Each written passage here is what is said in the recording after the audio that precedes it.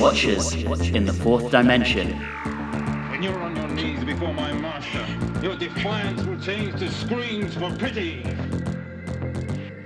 The only pleasure left for you is death, and death is very far away. Hello and welcome back to Watchers in the Fourth Dimension. I'm Anthony. I'm Don. I'm Julie. And I'm Riley. And when you're on your knees before my master, your defiance will change to screams for pity. Welcome back. Today, as you may have guessed from Riley's introduction, we are talking about the Crusade this time. Before we even get into anything, this one actually has a special point of interest to me in that it's the first story which has a missing episode that came back during my actual memory as a fan. Episode 1, The Lion, was missing until 1999. And I remember very clearly the news it had came back. Eventually, the VHS release of it. It originally had linking narrative from William Russell, who came back in character as Ian in a library to talk about his past in this story. And he summarized episodes 2 and 4 for the audience. So that was fantastic. Heading into behind the scenes, as we now do first, we have all 4 players being returning faces. This one was written by former story editor David Whittaker, who returns for the 3rd of his 8 Doctor Who scripts. Most recently, he did The Rescue, only 3 stories previously. In the director's seat, Dougie Camfield returns. This is his first full-length story, having previously directed part of Planet of Giants. Dudley Simpson returns as composer, having also previously worked on Planet of Giants. And finally, as designer, we have the return of Barry Newbury, who, of course, has been contributing since the very first story. He will continue to stay with us right through into the 1980s. And so with that, we move on to our short summary, which this time around is in the hands of Don, I believe. In this episode, Julie praises the costumes and historical accuracy, Riley laments the lack of a good monster, and Anthony relentlessly quotes Sandifer, while Don tries and fails to avoid saying Shakespearean. Wait, that's the wrong summary. Let me try that again.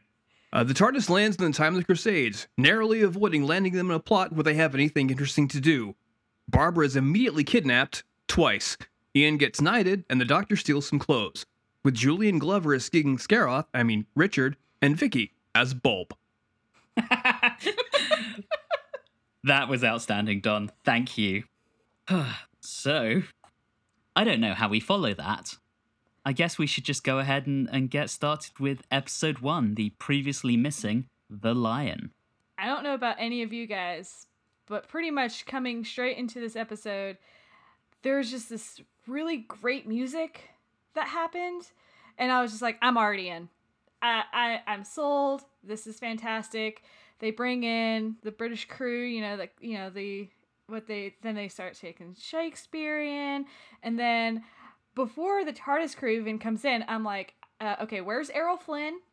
I'm already in it. I want to watch this. I'm good if the TARDIS crew never shows up, because it just reminds me of those old black and white movies that I love so much.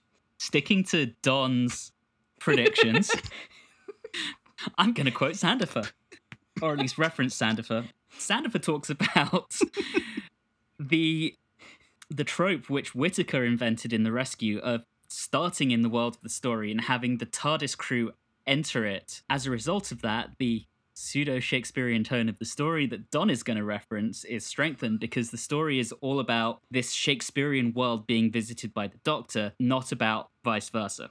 What I found really interesting was that the pacing in this, I felt like I was watching, getting settled, and all of a sudden, like, okay, now we have like a 5-minute fight scene. I was like, whoa, okay, it's like they really throw you into it, and I'm saying that's a good thing. It really, like, pulls you in quickly instead of like having to take time to set things up, and you do learn everything you need to know. And also, I did notice that Ian, for some reason, straight out of the TARDIS, looked a wee bit like hungover. I thought he looked like he had just woken up. Yeah, he had some alone time with Barbara. Just let it go. Speaking of that fight scene, this is Dougie Camfield's first proper fight scene in Doctor Who, and it seemed to me when I was watching it that he really took his cues from Waris Hussein in An Unearthly Child, because we saw the return of the fast motion. Yeah, I mean, it wasn't as severe as it was in An Unearthly Child, but I also felt like it wasn't really that needed. I just found it interesting that they had so many like close-up shots during it, because it would be like, all right, fight, fight, fight, and then it was like close-up of their face, and then fight some more, close-up of face, and it just, that I thought was more jarring than just having it be fast-paced. That may have been done as a means of like trying to introduce the characters to us through the action scene. And I must say, I mean, I found those first few scenes a little bit confusing as to who was attacking who and who was getting the killing blow. I actually had to rewind to make sure that Ian didn't kill anyone. So I must say, I did love how we get pretty much straight into the action with this one. It gives it this kind of pacey feel to it that, and I'm sorry to criticize it, but coming off the back of the Web Planet, it feels like we haven't really seen that in a while. And not at this pace for a 4-parter. To like jump in like this, I can't remember. I was just really excited that the Doctor knew where we were, because he was like, oh man, King Richard, I know about this, I know where we're at. And I was just like, yay, he finally knows again. Like, he's only known like 1 or 2 things, so it's nice to show him knowing more about history throughout the universe. So yeah, I thought it was nice. Speaking of which, we see all these characters. We see Sir William Defoe.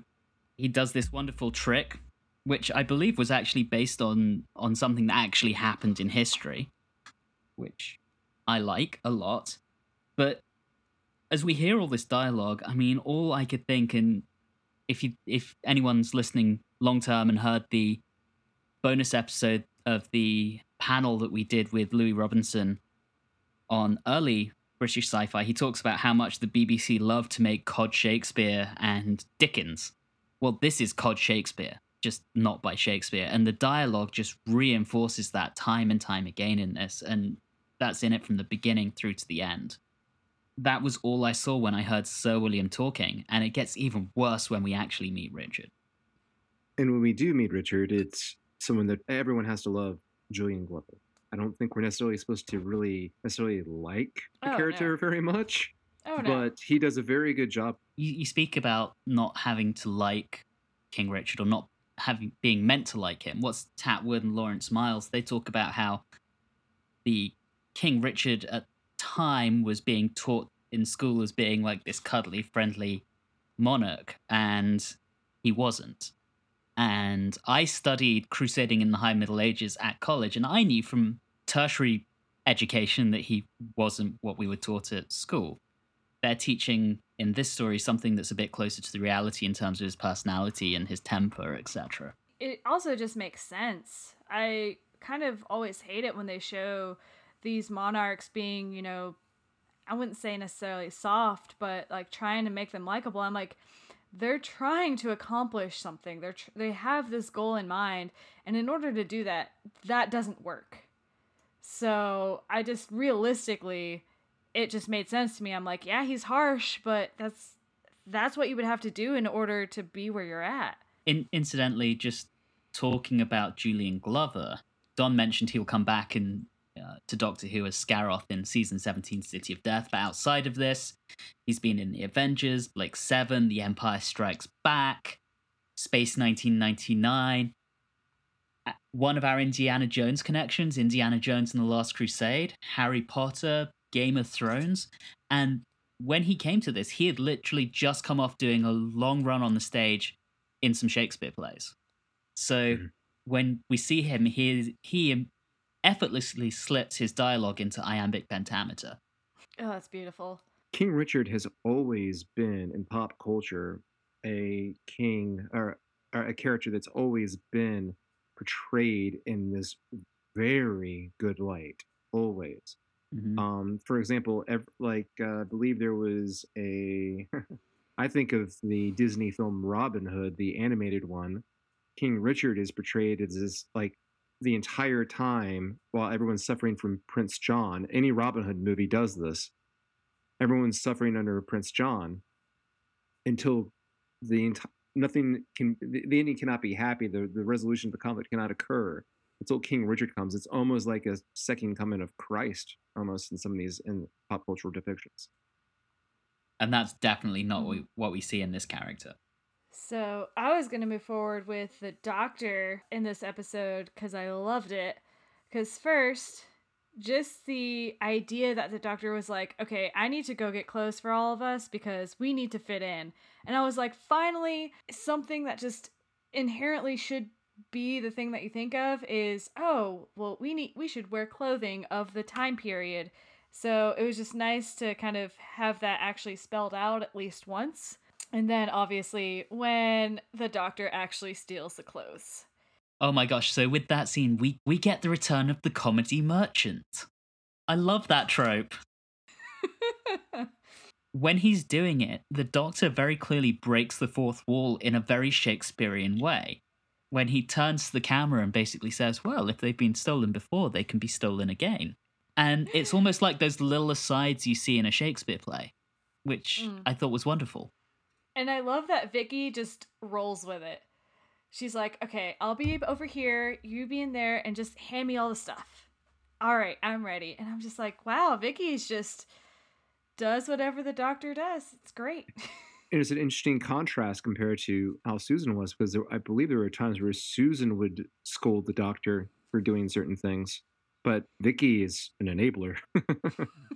I love Vicky so much. Oh, she's great, and I love her the outfit they put her in to dress her up as a boy. I had just so many memories of Peter Pan looking at her little outfit, and with her with her face, it just hit that.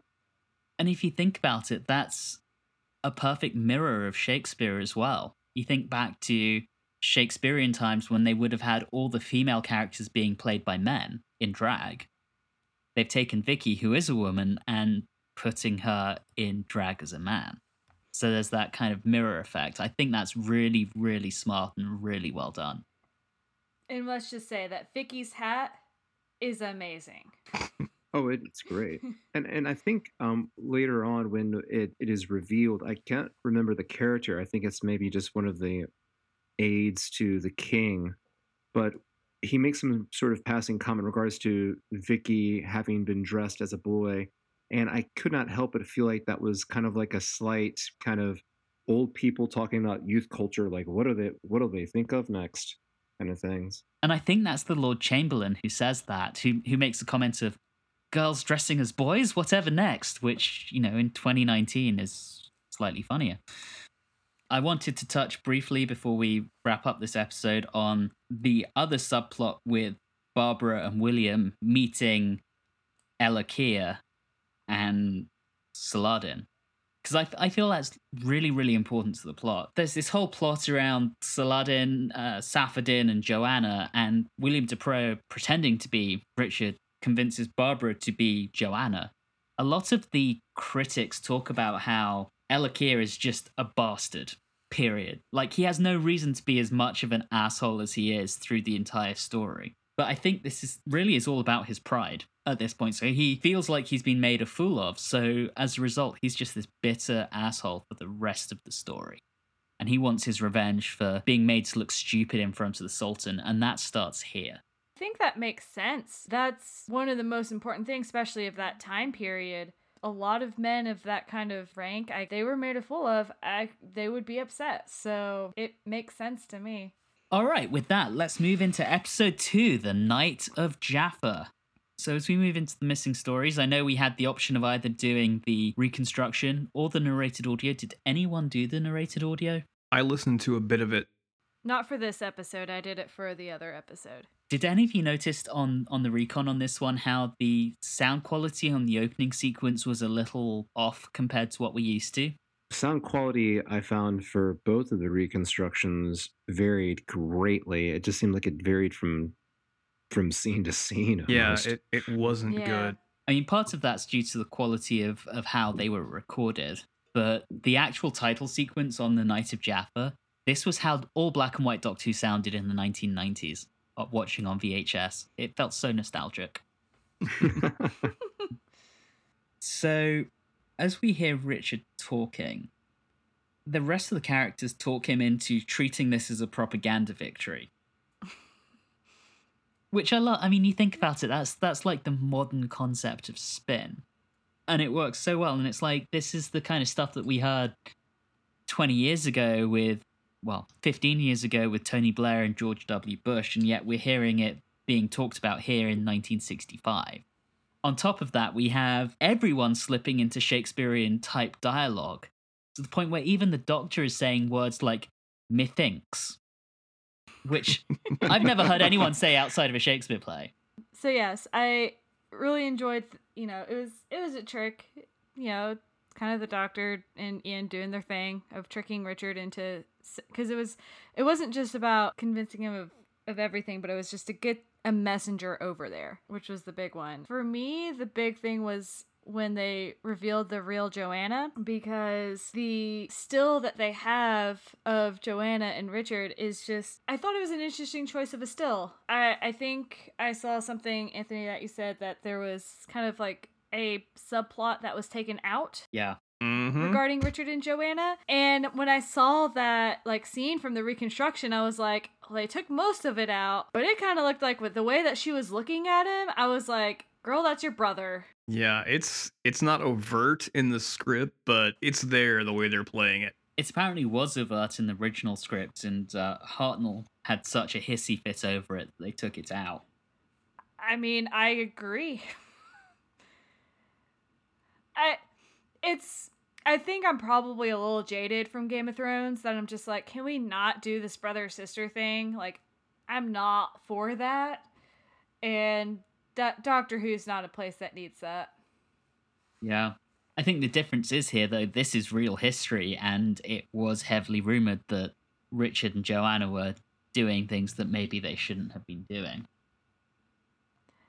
So, we have that. Then we get to that point where they're actually actively trying to pass Vicky off as a boy. Took me a second to really get that, because they should have done something more with her face or hair or something, because I was like, she's not looking too much like a boy right there. No, it really isn't. And they try to sell it a little more of this thing. Her voice is not broken yet, but One thing we get Ian in another ridiculous costume. Yes. And I feel so robbed at this episode. I mean, at least we have a couple stills, but to see him uncomfortably trying to get into that outfit, it's actually, what's kind of wonderful about that is how at first you're led to believe like, okay, here we go, getting Ian into another ridiculous outfit, make him look like a fool, but he gets knighted. I mean, it's actually kind of like a turnaround of like something where we were going to mock him for, and now it's all of a sudden like, well, he's been knighted now. That's actually very kind of wholesome. That's wonderful for two reasons. Firstly is a lot of viewers who were slightly older would be familiar with William Russell in the late 50s being Sir Lancelot in a TV show.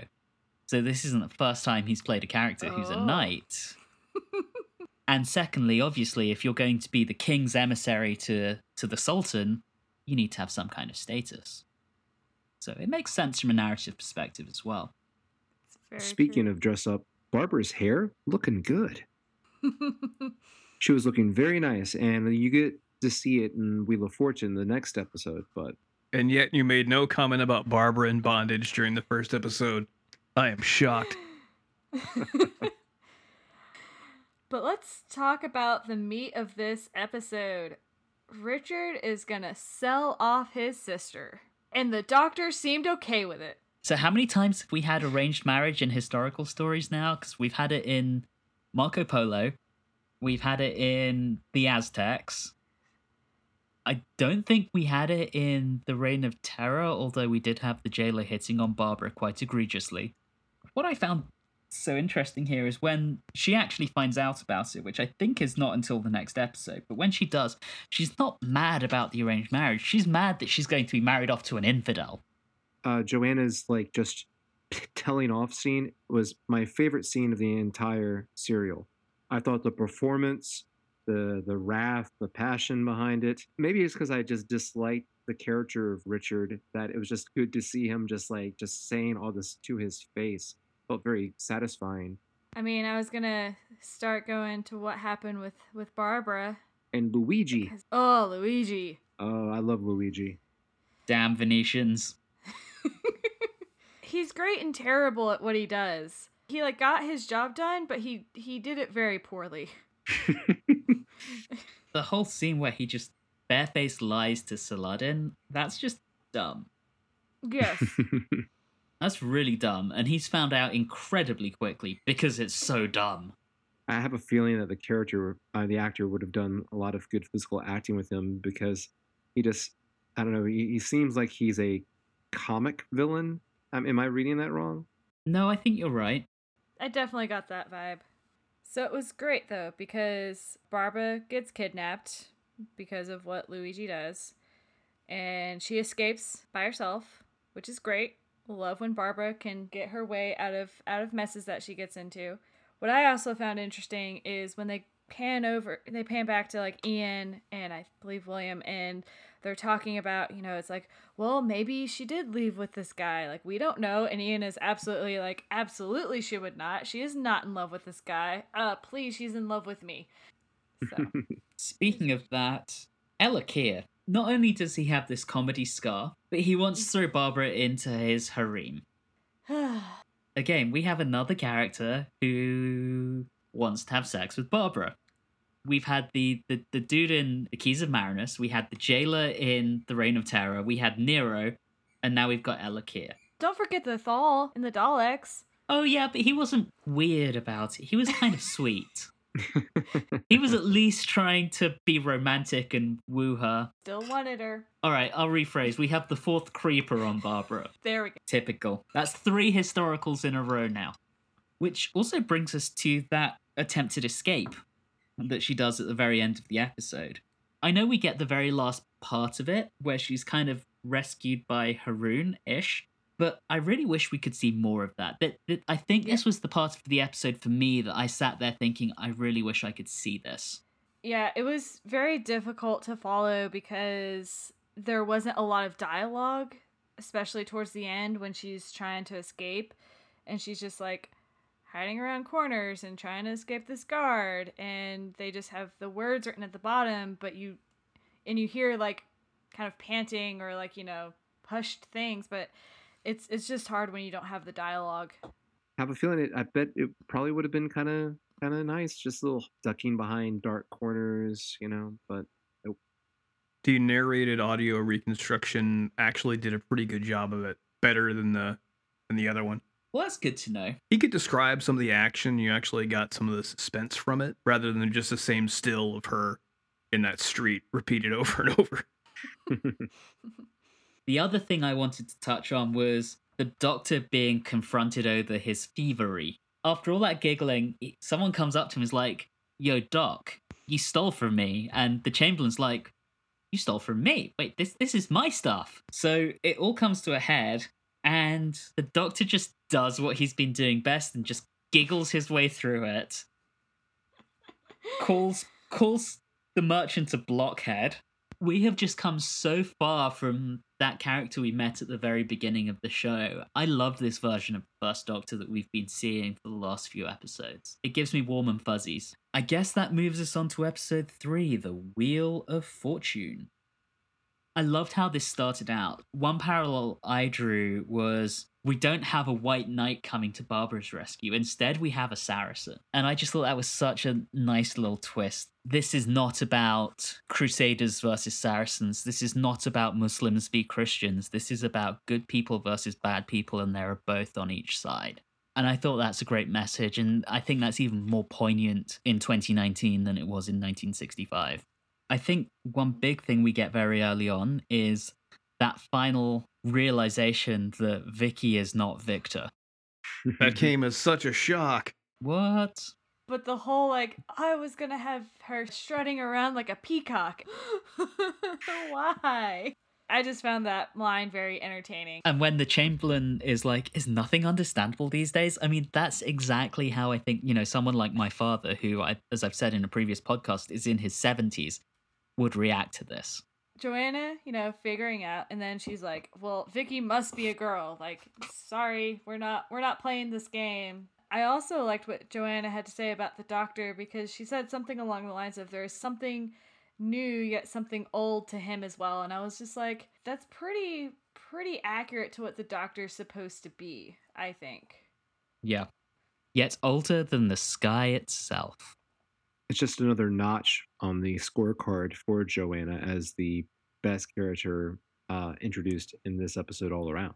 She's fantastic. And of course, she is played by the absolutely fantastic Jean Marsh. This is the first of 3 characters she'll play in Doctor Who between now and the very final season of Classic Who. She's fantastic every time she shows up, and I think she absolutely steals the show here. Her big scene of where she just tells off Richard that was the most amazing part of the entire serial. Yeah. One other thing about that whole scene too, though, is that again it was showing the relationship between Vicky and the Doctor, and I was just I had to sit back and think, like, I hate that Susan couldn't have that. I'm glad you brought that up because that was something that I found very striking in this episode. The scene with the Doctor and Vicky, where is she sitting on his lap and he kind of like, boops her nose? I mean, at that Yeah. point, I was like, he's more affectionate and almost treating her like a daughter and more familial with her than he was ever with Susan. I noticed that too, and it seemed to me that there was really no need for it to have been that way, because if they can write Vicky this way, they could have done the same thing for Susan. They just chose not to. I think part of the problem is by the time they figured out what they wanted to do with a female teenager, it was too late with Susan. They'd already taken her far too far down the wrong path, and it's very difficult to course correct. So it's much easier just to bring in a different character and build that relationship. Of course, Vicky coming straight after Susan, it enables her to be the surrogate grandchild without actually being the blood relation. We also have the other big plot, which is Barbara being harbored by Haroon and her journey back into the hands of Elakir's palace, if not Elakir himself. I struggled with this plotline. I'm not going to lie. I feel like they could have managed it in a different way, because I like the idea of Barbara being separate. Partially that just drives plot, because if they were all together, they just would have gotten back on the TARDIS and left. It just took some weird turns, and Elakir was so bad that I think they just took him a little bit too far. Yeah. It's like, I get that he would be upset and his pride was hurt, and I think that part is fair, but the extent, the killing all these people and then hearing what had happened to the family and him setting fires, and I'm just like, buddy. I feel like I'm the Riley of this episode. This was actually the only plot I really enjoyed. Because for most of them, like, okay, yeah, you're playing Shakespeare. Oh my God, get on with it. I just didn't care. This guy, Haroon, he had a reason for being. And that was because that Elakir wasn't just, oh, my pride was hurt by Barbara. He's always a jackass. And the whole Barbara thing is just exemplary of that. He is a villain. He's someone that has power and enjoys inflicting power and pain on other people. He also gets some of the best lines in the serial. Oh, yes. I would have much preferred this entire thing if it had been focused more on this. Interesting. Yes, Don. Or maybe if it had just more of a focus. Yeah, because you've got... It seems like it's there just to, spend time and just give you a diversion. It doesn't really feel as... It doesn't feel as important to the overall plot as it could have been. Well, none of this really felt important to the plot. For our main characters, they're not really doing anything. The Doctor's giggling about court and stealing clothes. Vicky's pretending to be a boy. Ian, he becomes a knight and then gets strapped down the desert and doesn't accomplish a whole lot. They're not our main characters. It's just all this political intrigue, and it's the, hey, let's pretend to be Shakespeare story. And Don, you're going to love this, because this is where I bring up our favorite person again. Again? Yes, again. But Sandover talks about this and how the 4 episodes really narratively have bugger all to do with each other. It just ambles from point to point and doesn't give a huge amount for our TARDIS crew to do other than just be there. Like, they don't have an actual story in this. They just fall into event after event and event.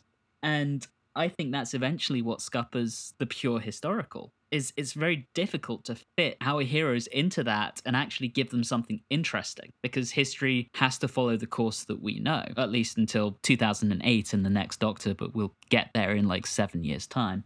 But that's the constant problem, and I kind of see what you mean, Don. Elakir is the only interesting person here because he's actually a bastard. He's a jerk, but he's doing something. Yeah, bastard. I mean, that's a good point. I mean, because you're right. I mean, everything feels kind of stale. I mean, what's our main conflict? It's a negotiation between Richard and Saladin. Would it have made any difference if our characters had not shown up at all? No. Then what's No. the point? Yeah, I guess I'll come back to this at the end when I do my roundup, but I feel like David Whittaker has written what is a very, very good script. But not a good Doctor Who. Exactly. Yeah, to Julie's point at the beginning, Julie, you said you would have been very happy if the TARDIS crew had never shown up and this had just been an Errol Flynn black and white adventure. Yes. Drawing everything together, that's what this should have been. So, Well, I think that goes back to what you were saying with Sandiford. If like that is the difficulty of historical scripts. Maybe Whittaker was trying to get away from the TARDIS crew being in a situation where they are interfering with time, knowing full well those events cannot be changed or that they can't change them. Well, you just don't get them involved in big events that you know happen. They can be around at that time and give them something going on. Yeah. Well, see, or maybe Yeah. maybe give them something to do Do. that isn't necessarily with a historical person. Maybe like someone under the person, and then make a story off of that. That would be fine. I would totally dig that. I find that interesting too, though, because so just to kind of look at that a little bit, I watched the show Outlander, and they deal with historical figures. In predominantly the second season, they deal with the Bonnie Prince Charles, and they have the main cast interacting directly with that famous character, but they give them something to do. It does turn out that there was nothing that they could do to change actual history, but there's so much going on, and how it affected them was more important than changing history.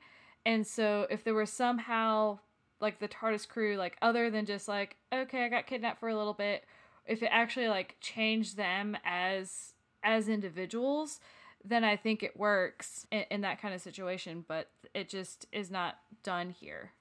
So I think what's interesting with this one is the next time we see the show come back to a historical setting, which will be with Dennis Spooner writing it, rather than drop them in something like this, they add that sci-fi element to a historical for the first time and have the TARDIS crew having to stop someone else from altering history. And I think that's a result of Dennis Spooner and the production team at this time looking at stories like this and thinking, maybe this doesn't work from a narrative perspective with our four main characters. Maybe we can do something else and make it more interesting. I do want to say, Dawn briefly hinted at, El Akira having some of the best lines. And I actually think my favorite was pretty much at the end, and it was the only pleasure left for you is death, and death is very far away. Oh, that was such a good line.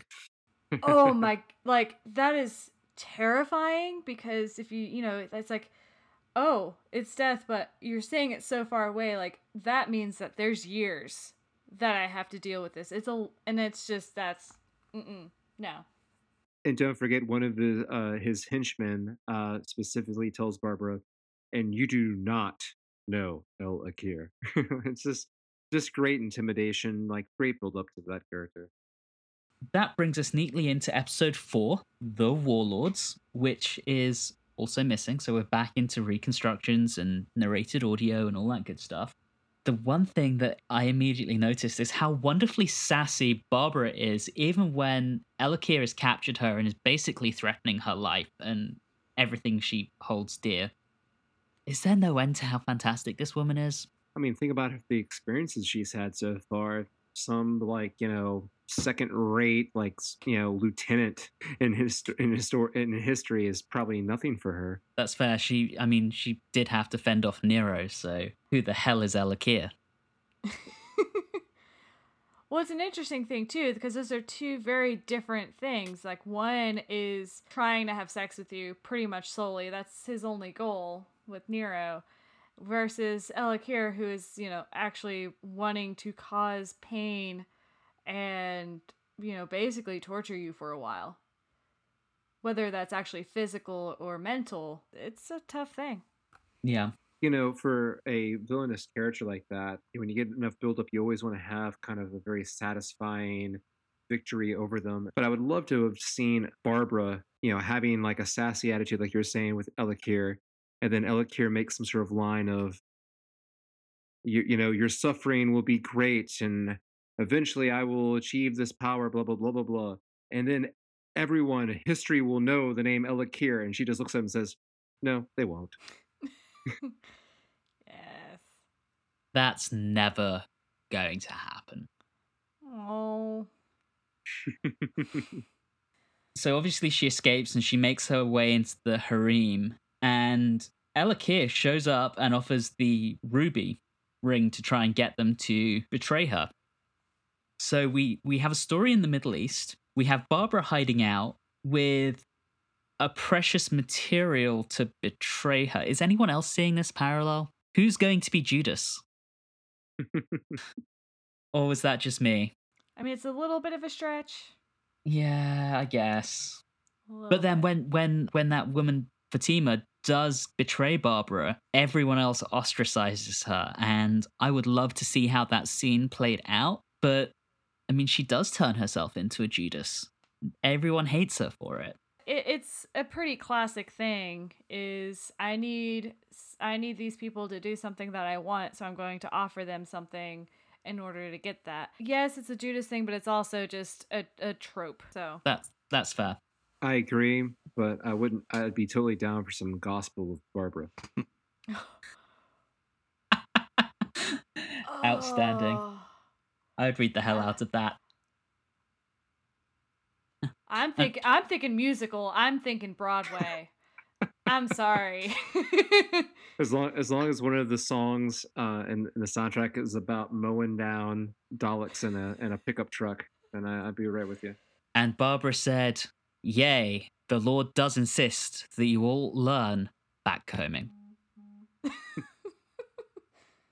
So let's go to Barbara's lover boy, Sir Ian of Jaffa. And his reunion with the Zarbi. Almost.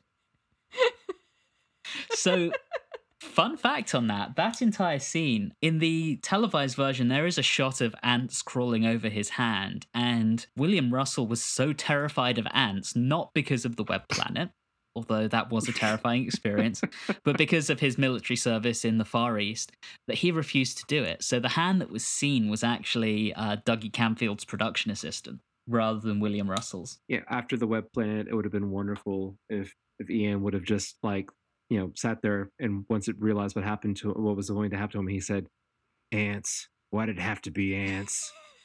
He knows what huge muscular legs they have. Speaking of that little reference, Riley, of course, Ibrahim is played by Tut Lemkov, who had been in Marco Polo and will go on to be in Raiders of the Lost Ark. There you go. And his So- character is such a Raiders of the Lost Ark character. Yeah. I love that character. Like, I like the amount of joy and glee that he brings to nailing down Ian in the sand. And he has this little tune that he hums. There's something wonderful, the contrast of something so absolutely terrible and disturbing with someone doing it so gleefully. It's such a wonderful contrast. And the whole thing is with Ibrahim is ridiculous because after initially tying Ian down and torturing him for gold, Ian manages to escape. And then I don't know where this came from, but suddenly, and maybe something got lost in the reconstruction, he becomes friends with him and says things like, "You are truly my brother." Instant sidekick. There's zero character development here. Where did this even come from? And he, after all that, getting, nailed down, in hopes of gold, what does he do? He gives them gold in the end. Yep. Ibrahim has learned nothing. He is after they've left, he's continued to just put people down in the desert, nail them down, just random people in hopes of getting more gold. As strategies go, I've seen better.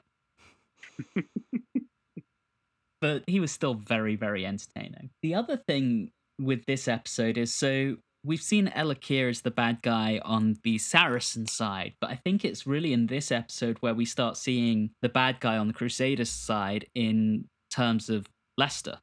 We find out that it was Lester who told Joanna about the king's plans for her to marry Safadin. Lester goes on and accuses Vicky of being a witch, and he's the one that calls the Doctor and his friends dangerous enemies. And at the end, they're not running from Elakir, they're running from Lester. First off, how do you think Vicky is a witch? Like, that just doesn't make any sense. And I don't know what his motives are. That's because it just came out of nowhere. It seemed like an excuse to, oh, we've got to have them be in a hurry to get back to the TARDIS. Like, I found it interesting because, like, in a lot of previous episodes, I kind of brought this up. There was always, like, a character who said, oh, well, it's like, we just met you, we can't trust you, so let's kill them. And this one didn't do that, but it's even worse. Because instead of, like, being the immediate, oh, well, we don't know you, we don't trust you, it's, all right, you've been here for 4 episodes, and you know what? Finally, I've decided that you guys are terrible and I want to kill you now. It doesn't make sense. I think part of the problem with this is previous serious historicals we've seen have been 7 or 6 parts long. This one's 4. So suddenly we've taken all of that stuff that we would have far longer to actually see play out and condensed it. It's just not done that well. I couldn't at have times. taken this if they had stretched it out another 2 episodes. I think we're going to see some interesting ratings when we get there. I'd like to point out that, Lester, where he has that kind of argument with the Doctor, he has the best meathead statement against a smart person in a fight I've ever heard. You would expect him to say something like, well, I'll just beat your ass, smart guy. In his way, though, his dialogue is, and a fool can match a coward any day. I was like, there, that's a much better way of saying that. It's the Shakespearean way. Exactly. The Lester character is horribly rushed, and I would not be surprised if it was only put in there in order, like you said, to just encourage them to get on the TARDIS in the 4th episode. I like the idea of trying to show that there are good people and bad people on both sides of the religious divide, but Elakir is established from episode 1 as being awful, and Lester suddenly comes out of nowhere to be the worst. And I think this would have been much better if you'd had them both on each side from the very beginning, just being terrible, terrible people, and had that kind of simmering tension where our regular characters, no matter where they went, they had enemies who were seeking to undermine their existence. Yeah, that would probably work better. Yeah. But I think the resolution made sense. Ian comes in. Since he had been knighted, he can pull that card and say, hey, look, I'm Sir Ian. So let me just let him go outside and see Jaffa one last time. Oh, yeah, sure, you're a knight. Obviously, I'm going to believe you. And they sneak away on the TARDIS. Yep. And I think that is how we got there might not have made sense, but I think how they resolved that makes sense. There are 2 other things I wanted to touch on. Firstly, there was the Doctor's conversation with Richard, where he assures him that he will see Jerusalem. I love that entire conversation. Mm. And when we have that dialogue between the Doctor and Vicky, where he tells her that, I mean, technically I wasn't lying. He will see Jerusalem. He just won't get to go there. It's almost, to me, that read honestly like a Shakespearean tragedy. You kind of know how this is going to play out. You know Richard doesn't hold Jerusalem. You know that the Saracens take it back. And I really, really liked that entire little scene. I felt that was very, very well done. I agree. Yeah. Oh, it's like a little bit of bittersweetness there. Yeah. And then, of course, the other thing was Haroon finally getting his vengeance on Elakir and getting his daughter back, which was a nice little happy ending for Haroon. I thought that was very touching, although his daughter, having been in the harem, I think in real life might not have been welcomed back into society so readily, but I loved how it all turned out. So, does Ian kill anyone? No, No? Okay. no. His only chance of killing someone was in the first episode, and as you stated earlier, he does not kill that person you went back and watched. He did not. Camp count. Any cases for Maybe Luigi. Luigi? I was going to go with the merchant. Oh yeah, that's better than Luigi. So we get two. We get Luigi and the merchant. Let's go for both. Is the merchant? Yes, the merchant. And the Barbara murder count? None. None. No. The Vicky pet name count. She doesn't encounter any alien creatures this time, so zilch. No pets. All right. Let's vote. Don, you get to start this week. Do I? Despite my comments, I didn't completely hate it. I will admit that during the reconstruction of episode 2, I was supremely bored. 3 and 4 picked up the pace a bit and actually introduced some plot elements I cared about. I'm trying to say good things here. There are some don't really have to. good lines in here. And so I must compliment their Shakespearean writing in places.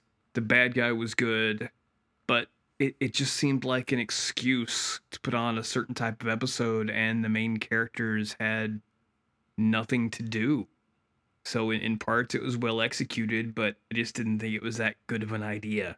I have to give it 5 out of 10. I don't care enough to think of anything funnies. Ouch. No, 5 doesn't mean it was bad. It was just there. Yeah. That's your description. That's basically your description of the episode. This It's episode, just there. half of it It's exists. just there. Out of all the Doctor Who episodes, Yes, one of this them. was the one that I watched this week. So Don gives this 2 out of 4 missing episodes. Julie, over to you. So there's a lot of good and there's some not so good. The acting is superb, especially with, those playing Richard and Joanna, I think really stood out given their track record. That makes sense. I love the Shakespearean feel, and then as I said before, I loved, like, from the very beginning, I was like, okay, I could watch this whether or not the TARDIS crew is in it, which could be a bad thing since this is about Doctor Who.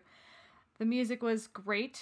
Costumes, fantastic. We all talked about, how Vicky looked and all of that. That was fantastic. The writing, there's great lines. There's great, getting into that iambic pentameter. Fantastic. Again, really just where we struggle a little bit is the plot, like stuff coming out of nowhere and the fact that nothing actually really happened. But I'm still gonna give it 8 out of 10 Vicky hats because I still think that enough happened and enough was good. All right. Riley, over to you, sir. I think Julie and Don both make very good points, and they kind of, reflect my opinions in a lot of ways. But I feel like for some reason there's just so many little bits of this serial that I really enjoyed. Is it Julian Glover? Was it Jean Marsh?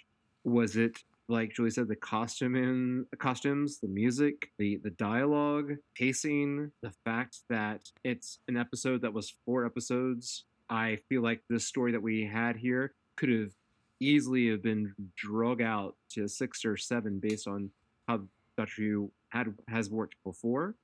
I enjoyed myself with this, and I usually don't really. I have a harder grade for historical episodes, but I really enjoyed this one, so I will give this one 7.5 ants chewing on Ian out of 10. I don't understand. We actually pretty much agree, and this doesn't make sense. From my perspective, I mean, Riley, you've just given us a really good summary, in my opinion, and said a lot of what I want to say. I can't deny that this is an absurdly well-scripted story. The point I made earlier on, they've basically dropped the TARDIS crew into another story and they just have to kind of roll with the punches, is accurate. But equally, the casting's phenomenal, costumes are phenomenal. It does get a few negative points for the horrendous use of brown face throughout it, in my book. The music's really good. Dudley Simpson even did a wonderful job here, much better than he did on Planet of Giants, I think. And of course, we return to a narrative structure that we had in the Romans, where you have the Doctor and Vicky hanging out the whole time, while Barbara and Ian get split up and reunited in the final episode, which is something I enjoyed on the Romans. For me, this one has a lot of positive points, but equally it drags at times, and it just doesn't entirely work as a Doctor Who script. So with that, this one for me, and Riley pretty much stole the measurements I wanted to use, but I'm going to use the one I was going to originally use anyway. So this one gets 7 trails of ants chasing honey out of 10. With that, I think we're out of time this week, so we will be back next time around to talk about the Space Museum. So thank you very much for joining us, and we look forward to talking next time around. You have been listening to Watchers in the Fourth Dimension with Don Smith, Julie Philippek, Riley Schreck, and myself, Anthony Williams. This episode, Barbara in Bondage, was recorded on Wednesday, June the 26th, 2019. You can find us on Facebook, Instagram, and Twitter at Watchers4D. You can also email us at watchers4d@gmail.com. If you're enjoying this podcast, please leave us a review on your preferred podcasting app. And remember, if you are in an incestuous relationship with your sister, which is something that we don't recommend, by the way, trying to sell her off to a rich and powerful Middle Eastern man will probably make her really mad, so we don't recommend that either.